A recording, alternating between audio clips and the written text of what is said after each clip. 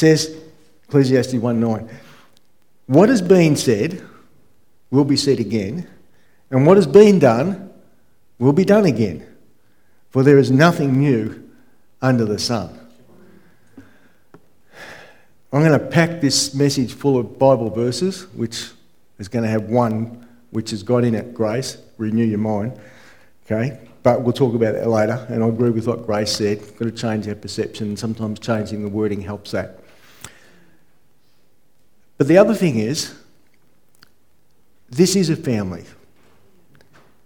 And if you go anything about families, and I've got 12 grandchildren, 11, 12 grandchildren, so I've got kids who I watch them with their kids and I go, payback. And I love it. No, they're great kids and they're great grandkids. In fact, after this I've got to rush away because I'm heading down to the final of the Big Bash with one of my grandsons. His birthday on the 31st of January, and he was too sick to come to the last one, so I made sure I grabbed tickets yesterday to go to this one. As a family, your parents tell kids all sorts of things, and you know what? They don't listen. But then someone else comes in and says something, and they go, hey, Dad, you know what I heard today? And you go, holy mackerel, been telling you that for 34 years. It's like that at church. That's what I was getting to. It's like a family. I'll come in and say things, and some of you will go, that's amazing. No, it's not. Andrew's probably been saying it for years, all right? So I want to pray just before we actually get into this message. Father, oh God, we ask that this morning you would unblock our ears. Yeah. Father, not just our physical ears, but our spiritual ears, our emotional ears, our relational ears. Father, I ask that whatever's distracting us this morning, that you'll just gently tide it away. And pray, Father, that I don't want people to hear my voice. I want you to hear and sense your Spirit. Yeah. In the name of Jesus, I pray. Amen. Thanks, guys. Oh, we got it up. Oh, I was looking up there and it's up behind me. That's all right. Living and relating as God intended, caring for myself. One of the biggest things that I find in the counselling room is people don't know how to care for themselves. You know, as we grow and develop, there's a system that we're supposed to grow and develop on. The first thing is, as children, right from the womb, we need to learn how we feel and express it appropriately to the appropriate person in the appropriate place at the appropriate time in the appropriate way. Yeah. Think about this. As a child, you can't express anything in words, you express it emotionally. And then Mum goes, oh my God, she's got a dirty nappy. And Dad goes, really? Yeah, that's why you're changing it. Right?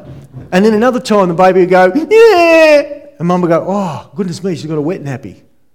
And Dad will go, really? Yeah. And another time they'll go, yeah! And Mum will go, oh, she's got wind. Another time you go, yeah! And Mum will go, oh, she's got rashes bothering her. And the poor Dad's going, what the heck?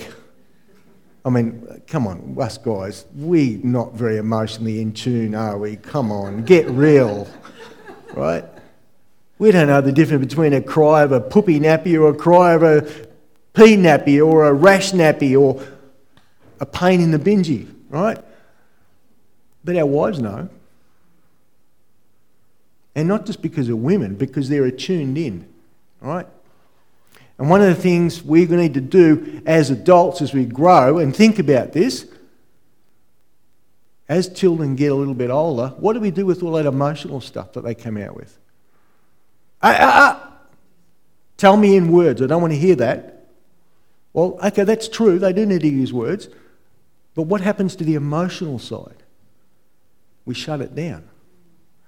They were born with it. In fact, in the womb, they were feeling it. The only way they felt anything was through Mum. And then all of a sudden, bang, when they come out, we've got to shut up and, children should be seen and not heard. So that's the first thing. We need to know emotionally what we feel, be able to express it appropriately. The second thing is we need to know what we need. Kids didn't get a language. One of my grandchildren recently was thirsty. And he had a cup in his hand. He's just going, he knew what he needed. And he was trying to get it. You know, some people don't know what they need, and not only that, they're afraid to ask. Because think if they ask, oh, I'm weak. I should be able to do it myself. Sometimes we need help from someone else. And sometimes it's not your spouse, folks. Sometimes you need to go outside to get that help. All right? I'm not just promoting counselling. I'm not saying that. That's not what good mates are for. All right? What was that movie I was watching recently? Oh, yeah, Crocodile Dundee. Don't laugh. I like watching the old originals. And he's in New York, you know, and he bumps into this person and she says, oh, no, who's that? And he said, oh, that's that's the psychiatrist. And he said, who's the psychiatrist? Oh, that's who so-and-so sees. And Mick goes, doesn't he have any mates? That's true. You know, one of the things that we have lost in our society, we talk about mateship, but we have lost the ability to connect with people in our society. And we talk about family, but you know what? The people I have in my counselling room, they come from a family, but the family is dysfunctional because they don't support each other, they don't connect with each other. I was recently involved in a funeral where all the members of the family come from different states of Australia. And when the person that was based in Ballarat sent a text to people to let them know that their mother was passing, some of them didn't respond for 3 or 4 days. Now that's a family, but that's very dysfunctional. And you know what? That aches in a person's heart when they get that kind of response.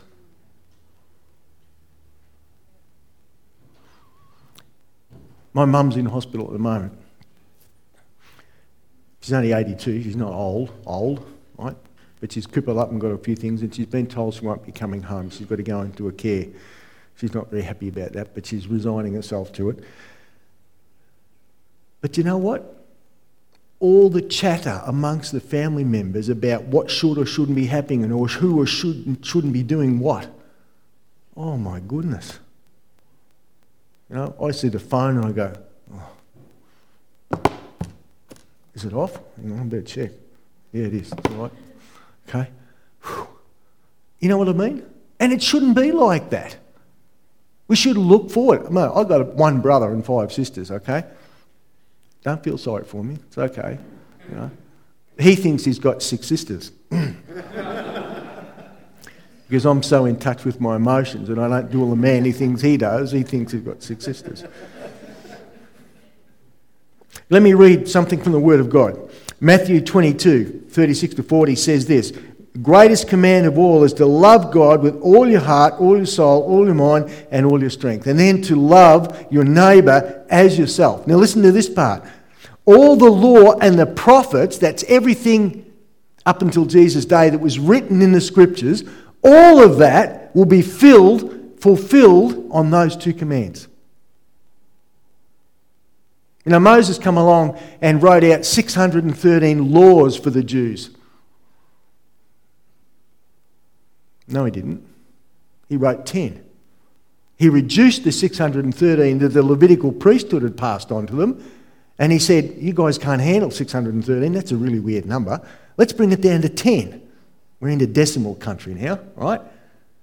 And Jesus come along and said, nah, that ain't going to work. You haven't been able to handle 10. And then God was very clever because the first 4 of the 10 commandments are all to do with God and the last 6 are all to do with other people. So he come up with the 2 big ones. Love God with all your heart, soul, mind and strength. That's the first 4. And love your neighbour as yourself. That's the last 6. And we still can't get it right. How simple has it got to be? And it comes down to relationship because that's what God is about. Okay, next slide, thanks. Let's look at this. In my field in counselling, not psychology, I'm not a psychologist, I'm a clinical counsellor. There is a difference. One does psychological stuff, another one does counselling stuff. Both doing the same thing. One's a science degree, one's an arts degree. One's about knowing, one's about doing. 2 different things, okay? And if you don't believe me, that's why we don't get paid by Medicare. Because you've got to know stuff to get paid by Medicare. All right? Doesn't matter what you do. Okay, that was my chip. Okay. How's that working for you? Yeah, well, that's why I'm wearing shorts and not long pants. I can't afford the full length. Right? In relationships and in life, and in psychological field, there are three main drives. And they are purpose, power, and pleasure. Now, think about this. God has said, I want you to love me with all your heart, soul, mind, and strength. That is, we're to express love towards God. All right? But there's something else. If you're one of those neighbours, you're going to be loved. And if you're a recipient of God's kingdom and God's family, you need to let God love you. You know what I've learned in the counselling room and in life? Some people don't let you love them. And there's all sorts of reasons for that. And it's not because of you, it's usually because of other stuff that's happened in their lives. And that's the stuff that God wants to help us with. But I want to say this, and I'm saying this very respectfully to Andrew and anyone else in ministry. God will not do for you what you need to do for yourselves. All right? God will not do for you what you need to do for yourselves. You know, I belonged to a church many, many years ago, almost in a former life, that was so rigid and so bound in teaching doctrine and going over end days results and knowing what the resurrection meant and whether it was going to be a millennial coming or a pre-trib coming or a post-trib or a post-millennial. And honestly, they would get into real big arguments and debates about it, and they'd have conferences just on one particular topic or one part of a verse. Nothing to do with relationship. There was no love. It was legalism. In the end, I'd come up with my own theory. I figure I'm a pan-trib, pan-millennialist. Don't look so puzzled. It's going to pan out the way God wants anyway. All right? That's all I need to worry about. God's got it all in hand. I don't have to worry about the theology and all the eschatology, right? When I used to lecture at Bible college, one of the guys said to me, "You don't talk like the other lecturers." And I said, yeah, I won't tell you exactly what I said because it's a bit like Andrew's mother's language.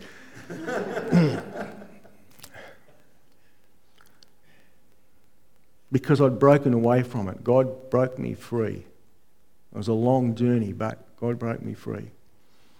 Jesus says in John 10:9, listen to this, "I am the door. Anyone who enters through me will be saved and this is the Amplified, and will live forever, and will go in and out freely, and will find pasture," spiritual security. "The thief," that's not God, that's anything else other than God, "only comes in order to steal, to kill, and destroy. I have come that you may have life in its fullness, its completeness, its abundance, that you may enjoy it to overflowing." That's what God says. That's what God's desire is. Right? That's what God's purpose is. To bring power and pleasure into your life. But look at this. It only comes through community. You know what community means? You break it up into two words. Common oneness. My wife and I, we're a common oneness. We're a community. Andrew and Mel, they're a community.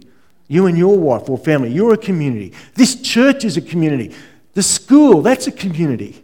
Mount Clear itself is a community, separate from Sebas or Delacombe or Ballarat East or Canadian Lakes, just down the road.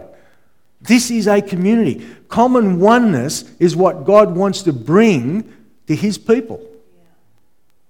And you know who are his people? John 3:16 tells us who his people are. "For God so loved the world that he gave up his only son, that whoever would just simply believe that he died for them, they would have eternal life, security, spiritual security." That's who God's family is. Well, no, not quite. Because Jesus' family come to him one day when he was preaching, and they couldn't get into the house where he was. And they're out there, and someone called out and said something about family. And he says, no, that's not family. My family are those who hear my words and put it into practice. You come from a place of knowing. The church I used to be in, there was a lot of knowing in that. There wasn't a lot of putting into practice. All right? Next slide. Look what happens if we move away from God's purpose, which is to love with all our heart, soul, mind and strength and our neighbour as ourselves. We become disconnected from community, from ourselves, and from the source of love. We become disconnected. And then, what happens to our power? Power twists, just very subtly. It changes to control. And control and power are not the same thing. The most powerful being in the universe is our God, our Creator God. How much control does he have over your life, your words, your passions, your desires? God is not a controlling God where he just sits there at the lever and says, right, this is what's going to happen. There's a thing that started in the Garden of Eden called free will, right? That's what love does. Love says you are free to be who you are. And in who you are, I want you to learn how to love me because I've made a way for you to love me if you want to know that. But all this other stuff, sorry, Nelly said something else, gets in the way. All this other stuff gets in the way. And like Ray said, sometimes it's not having enough. Or I can't do it. Or I come from this background. Or, well, you don't understand my family. Sometimes it's all that. And they're very real things. But God says beyond what you can ask or imagine. Right? Power is not the same as control. And then the next one is about pleasure. You know what happens to pleasure? Pleasure just shifts a little bit to be about avoiding pain.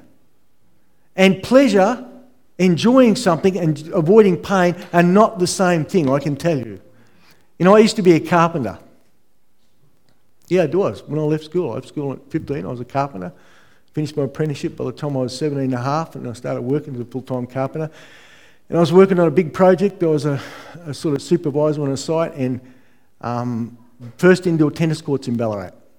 And I got to work this morning, and the electrician, who was one of our elders from church, oh, I shouldn't have said that. No, I won't be able to say the next bit, because when I got there, he was not very happy about the fact that all these low-hanging fluorescent lights, and he was pushing the scaffold around, and it was catching on all the scaffold, and he was saying things, yeah, what was sort of...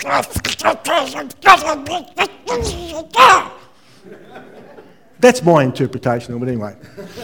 Well, that's a public interpretation. And I said to him, mate, what's wrong? And he said, can't get this. I said, well, how about you climb up? I'm not climbing up there. I said, well, are they live, those wires? He said, no. And I said, well, how about I climb up and I'll unhook them and cut them off and you can deal with it later. He said, yeah, all right. So I jumped up the scaffold and grabbed the top of the scaffold, which was just on 10 metres. And the bar at the top was not locked on the night before. It was just sitting across the corner. My fault, I didn't check. And down I went. I was in hospital for quite a time and off work for a couple of years and busted this and broke that and wrecked this and stuffed that up. And so for a long time I've suffered with chronic pain. And I can tell you that when I get with my kids and my grandkids and I couldn't do things because of the pain in my body, I was avoiding pain. But just because I was avoiding the pain didn't mean I was able to pleasurably enjoy what they were doing. Two different things. And it's one of the things we avoid conversations. When people start talking about family stuff, or when we talk about emotional stuff, and that's just the guys, all right? when we talk about intimacy,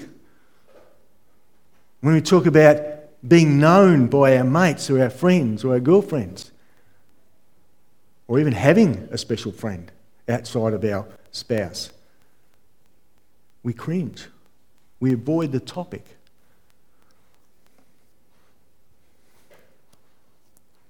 And the end result is we end up with a new meaning, a new purpose. And it's not loving God, it's what? Self. Survival. And self-surviving is not thriving.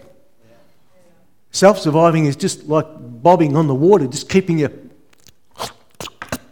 head above the water. That's not what God wants for us. He wants more than that. You know? Okay, next slide. Love the Lord your God with all your heart, soul, mind and strength. All of these areas need looking at, right? And we're going to do that. Next slide, please. We've already looked at that one. The thief comes to steal, kill and destroy. Steal what? Steal our joy. Kill off our faith and destroy our relationships. And how does he do it? Here's the subtle part. He does it through shame. You know what shame is? Shame is the biggest, fattest lie about you that Satan has sold you. Oh, I'm not enough. I'm not good enough. Oh, I couldn't do that. No, you don't understand. Oh, no. That's the lie that Satan sold Adam in the garden. Remember that story? Yeah. You know? Adam, yeah, where are you? No, I'm at the coffee shop. You're not here. No, the same one we meet in every day. Where are you? Sorry, what did you say? No, I thought you said you're hiding. Sorry, what was that? Where? Behind the tree? Sorry, but I thought you said a tree. No, you said a leaf? Why? Oh, I know it's small. That's okay.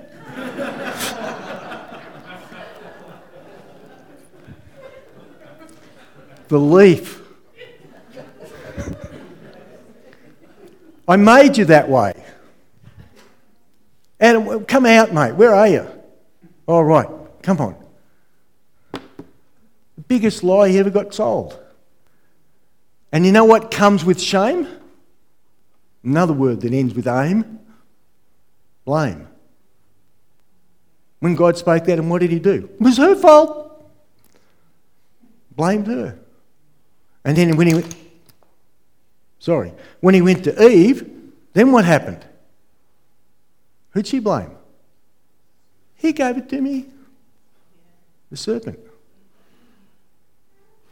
Part of what shame is about is not owning who you are. The enemy does not have to get you to become an immoral adulterer or to become a drug addict or become a drunkard or become a violent prick. Sorry? Right? He doesn't have to make you into the worst person in the world. All he's got to get you to believe is you're not enough. And part of our self-care starts with that. When God comes into our life, God says, I want to help you to be the best you can be. And in loving God with all our heart, soul, mind and strength, our responsibility is then let him into those areas. And it doesn't just happen just like that, I might say. Very few, and I'm being respectful here, very few people have an experience with God where zap, all of a sudden their life turns around and everything's changed. You know why? Because there's this big theological thing called sanctification, right? And it's a process. How many of you have ever seen that movie with Billy Crystal and what's his name? Robert De Niro, you know, where he's a gangster and Crystal's the therapist and his dad's died. And the gangster's crying, I've never cried in my life. I kill people for a living. Why am I like this?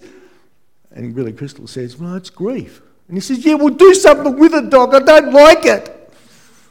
Get rid of it. And he says, I can't. It's a process. It's a process. Grief is a process. It's not something you do one day in a therapy room and then it's finished.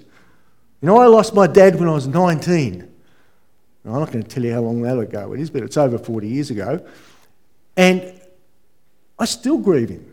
There are still times when I go, oh, I wish he was here. I don't know what I'd say to him, right?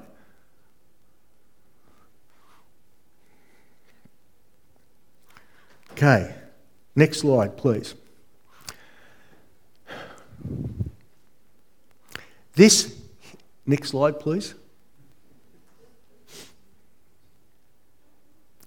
This is a quote that I use when I'm training people. Where I work down in Melton, we run a program in schools called Cool Heads, which is teaching kids how to be self-aware, how to self-regulate and have self-empathy. And it's about troubled kids, you know, kids that, well, we said we just want to help kids, but when we got to the first school, there was these 15 kids and they'd been hand-picked. And as I went around the room, this is all year 10, 11, 12 kids, they went around the room and telling me, I said, okay, so tell me what you're here for and what you want to get out of it. And each one of them said, got expelled. And of course, by the time they got to the end, this one was saying, oh, I got expelled because I spat at a teacher. I got expelled because I did this to a girl. I got expelled because I did that. And by the end, they were sort of trying to outdo each other, I think. And these kids, I didn't realise it, but what they'd been told was unless they went and did this group, and we never ran it before, they couldn't come back to school. But out of the 12 that started, out of the 15 that started, 10 finished, right? And 6 of those ended up coming back into therapy on their own because they got so much out of it. But part of the process was this thing here, right?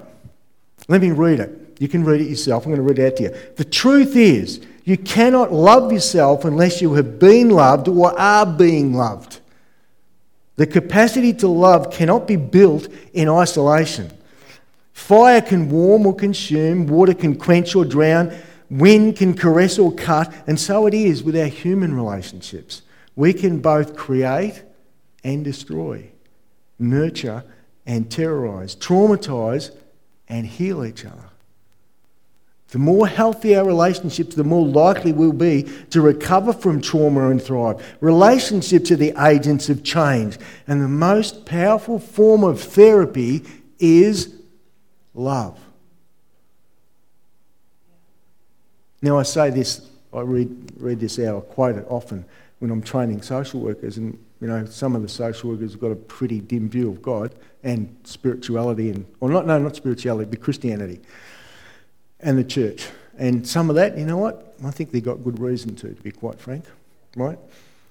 And anyway, they say, well, that's what we'd expect you as a Christian to say. And I say, oh, hang on, I just better let you know who it's from. It's from Dr. Bruce Perry. He's the consultant psychiatrist to Australia for Berry Street. What? Yeah, 2017, his book. The Boy Who Was Raised by a Dog. True story. Now, if a man who works with broken people can come to that conclusion, how right do you think God is? Already knew it. Right? Love is the greatest form of therapy. How does that work in our relationships? Let's look at the next slide, please. You have two people. You over here, this is your boundary, right? The other person over here, that's their boundary, okay?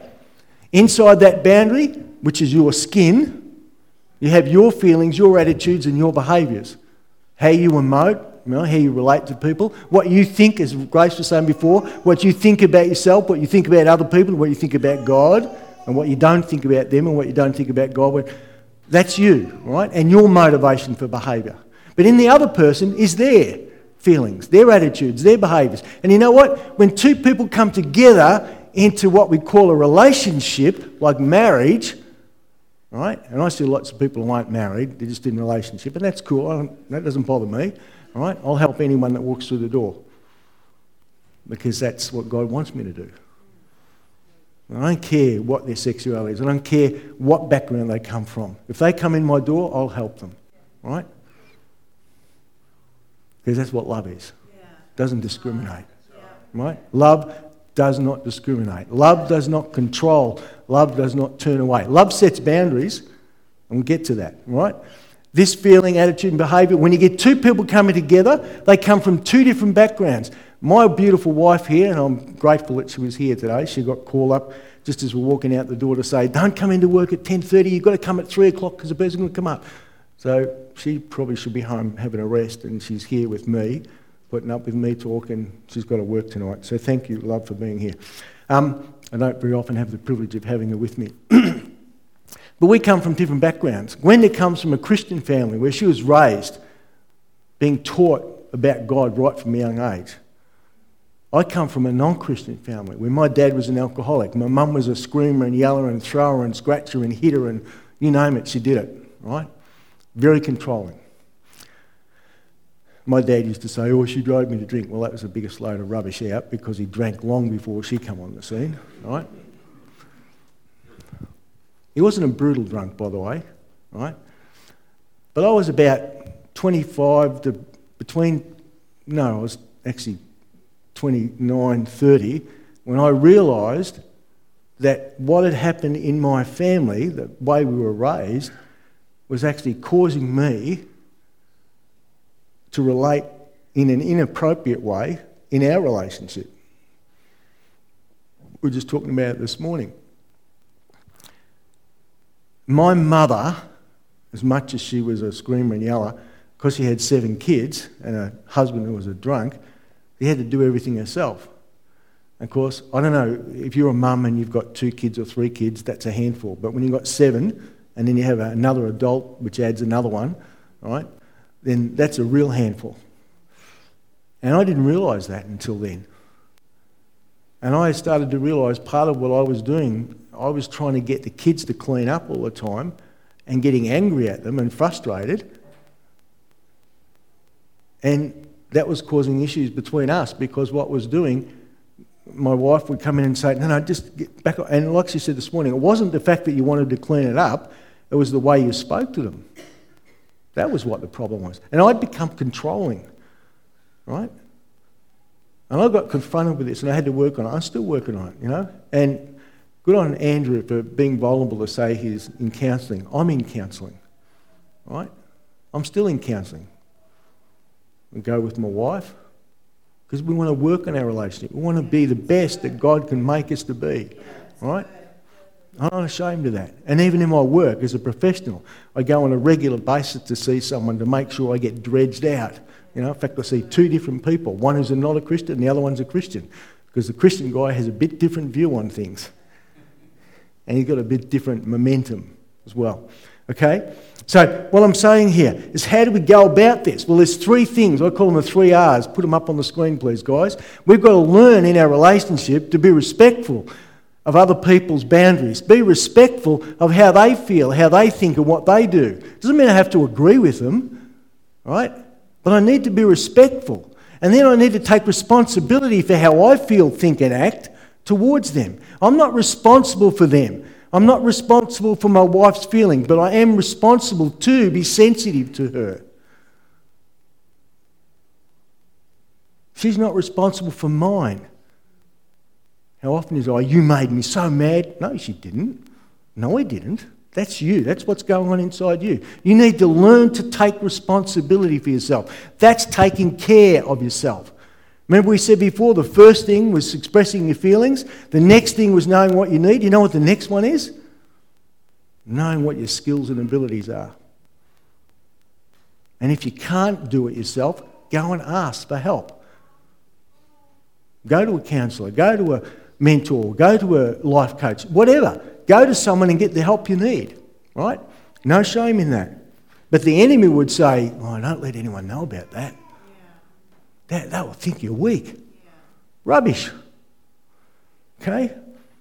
Be responsible for yourself. Then be righteous in how you relate to people. And what I mean by that is have the right attitude of heart. Righteous means to have right actions, God actions. That's what being righteous means. In other words, laying down your motive and acting from God's motive. And what's God's motive? Love. Love God with all your heart, soul, mind and strength, and love your neighbour as yourself. That's the best care you can do for yourself. Right? Okay, next. Thanks. And what happens when we have stuff going on between us? As I said before, we need to learn to express how we feel. One of the biggest problems in our room, in the counselling room, is having couples and people in business who are trying to sort stuff out, not being able to express how they feel. They don't know how to express it. That's important. Actually, before you get to express, some people don't even know what they feel. And part of my role is to try and help them to get to that. And there's reasons why they're like that. And that's what's important there, to be able to identify that. Okay? And then to be able, when someone says to you, you know, what you're doing, like when my wife said to me, it's not what you did, it's how you're doing it, that becomes across harsh. And I've got to confess that. I've got to own that. Not blame it, not push it away. Oh, what about what you did? It's not about what she did. It's about me. She needs to take responsibility for what she's done. I've got to take responsibility for what I've done. And then to redress it. That means to address the problem. Don't just say sorry and then go and do it again. Right? And that's where I believe it's really important to invite the Holy Spirit into that area of your life and get into God's Word and help them see what God says about that. Next slide, please. The heart. Jeremiah, I'm not going to read all those, but Jeremiah says, our heart is deceitfully wicked. Who can know it? All right? That's the human heart. I was saying to someone the other day, you know, the problem with churches is they've got, every church I've been to has got, what do they call them? Oh, come on, you know, every church has them. People, yeah. And you break it down, what are those people? They're humans. Right? And that's the very thing that God's dealing with every day. And the reason that God went into the garden with Adam and called him out from behind the fig tree, well, Adam thought it was a tree, it was actually only a leaf. Why he called him out was because he wanted, this is about us. Human nature changed from that point on. We're living in a fallen world, but we're also living in a fallen body, a fallen mind, a fallen heart. And God says, I want to renew you. And you read through Ezekiel, and Ezekiel says, God is going to put his spirit in us and he's going to make us new. He's going to do away with the old dry bones and give us a heart of flesh. A heart that can feel, a heart that can relate. But also, and this comes with the completeness of life, a heart that will hurt. You cannot have life in its fullness without the hurt. Sorry, folks. God did not promise that when you come to him, you will have no pain. So as long as we live in this world with evil around us and sin, and I don't mean just bad things, I mean people's rebellion against God, we will be hurt. And we'll be hurt by loved ones, and we'll be hurt by family, and we'll be hurt by the persons you're sitting amongst now. Sorry, but you will. But we've got to learn how to deal with it inappropriately.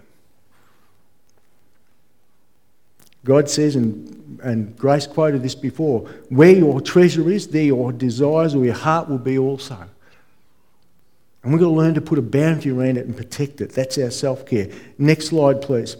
Our self-care is also looking at our soul, which is, in this term, is our spirit, right? The place where you sit with God, when no one else is around. Now, it's not out there, it's in here.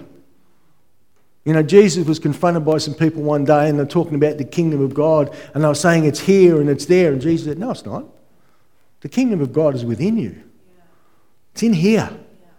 You are the temple of the Holy Spirit of God. That's what the Word of God tells us. It's in here. And when no one else is looking and you go and have communion with God, you know your spirit cries out with his spirit and it sits well with your soul. Right? God says, take my yoke upon you and learn from me, for I am gentle and humble in heart, and you will find rest for your souls. Let me ask you this. If you're living a life and you believe you're striving for God and it's weary and it's tiresome, ask yourself the question, Whose yoke are you wearing? I'm not suggesting for 1 minute, particularly for people in ministry, it's not easy. Even if you're like Lyndon on the drums, right? That's not easy doing that stuff. Trying to keep up with what the person leading is, what the symbols are, right? And if he misses it because he's enjoying his drumming so much, all of a sudden he's got the look coming from the person leading going, slow down, quieten down, It's not easy doing that stuff. By the way, I think your musos did a great job this morning. Well done, guys.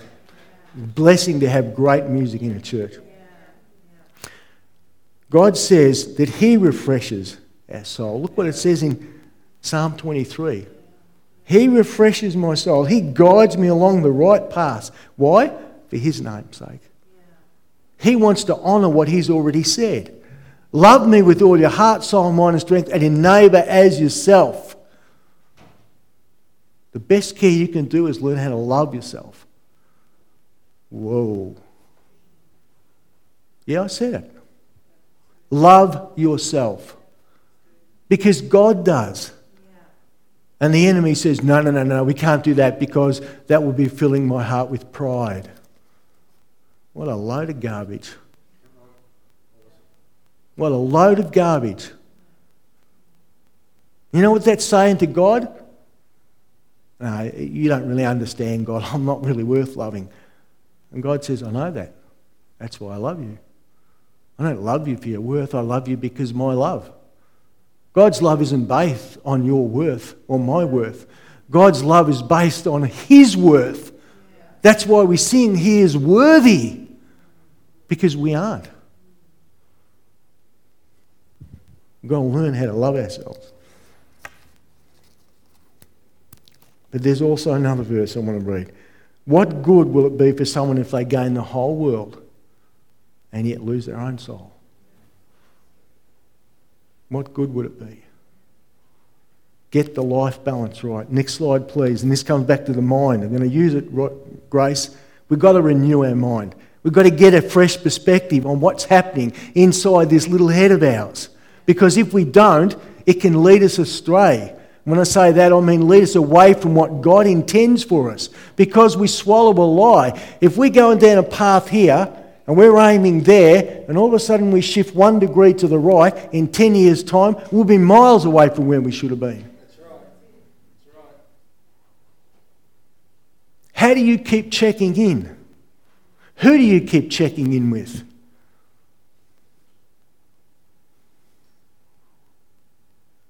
One of the things that I really love, I've got this app on my phone called the Bible.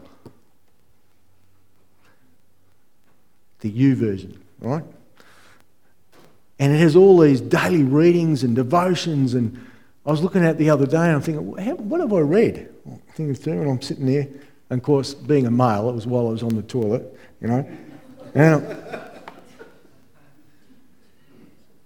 Don't laugh. It's serious stuff. That's really deep relationship with God, And I'm flicking through there and I'm thinking, oh my God, look how many I've read. I still didn't get to the end of the list.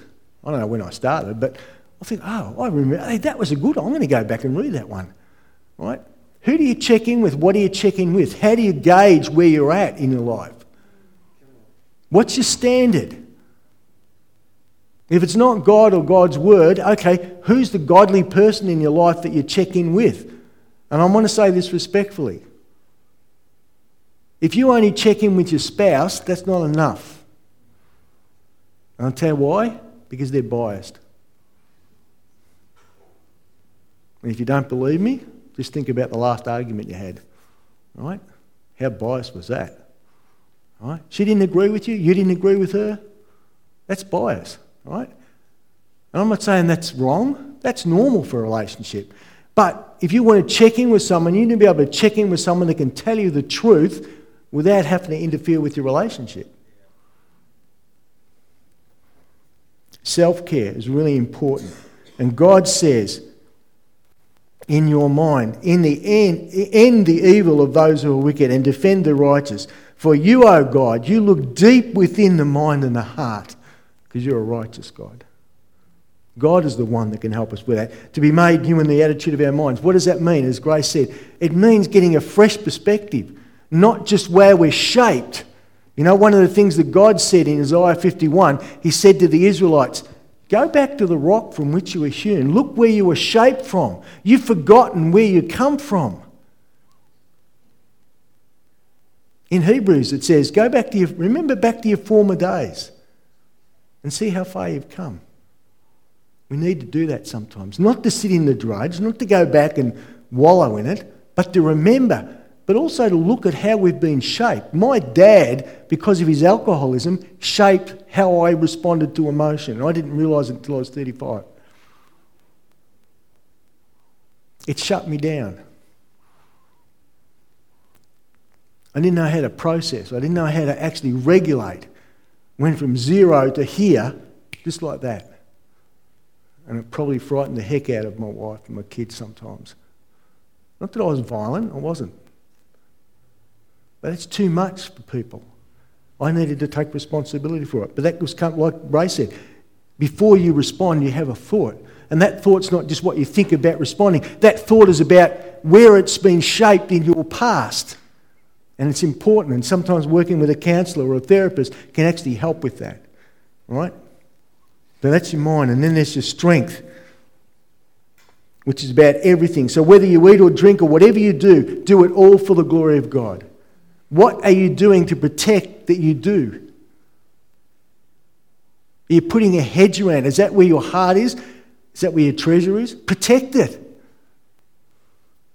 Your relationship with your wife, your partner, that's yours. Protect it. Make sure it's not jealously. Well, there's nothing wrong with jealousy, by the way. God was a jealous God. Read the 10 Commandments. I am a jealous God. You will have no other slut. Oh, no, he didn't say that. He said, you will have no other gods before me. But that's what he meant. I don't want you going off sleeping with everyone else. I don't want you going off having these relationships with these idols. God was a jealous God. He was serious about it. 3 times in the Old Testament it says that. I am a jealous God. And you know, every time he says it, and there's 2 times where he says, my name is jealous. And the only other time in the authorised version where they write the name of God in capital letters is when they say Yahweh. That's how important it is to God for us to know that he is a jealous God. And what jealousy is about is loving someone so much they don't want to lose the relationship. And God loves us so much he don't want to lose that relationship. Okay.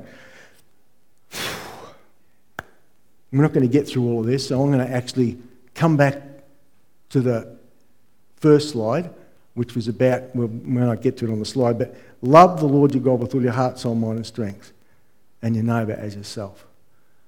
What is interfering with you loving? What is interfering with you receiving love? If it's family of origin stuff, go get it sorted. If it's stuff that's happening in your relationship, get it sorted. It's what you think about God, go get it sorted. Whether it's with God, whether it's with your pastors, or maybe it's about your pastor. That can happen. And it does.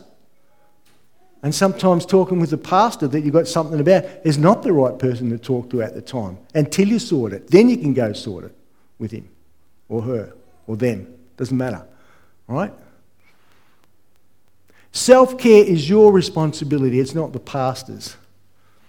Your spiritual care is your responsibility, not the pastor's. It's his responsibility to provide teaching, to provide pastoral care, yes. But how many people go to this church? He can't do it alone. And I know he doesn't, right? I know that. I'm just saying. Our individual journey with God is our individual journey, and we've got to take responsibility for our growth. We've got to take responsibility for how we feel about how the service went this morning, or what was said, or who was there, and the way he spoke. And what you think about that, your attitude, you've got to take responsibility for that, and how you relate to people with that. There's nothing wrong with going home and have a roast preacher, right?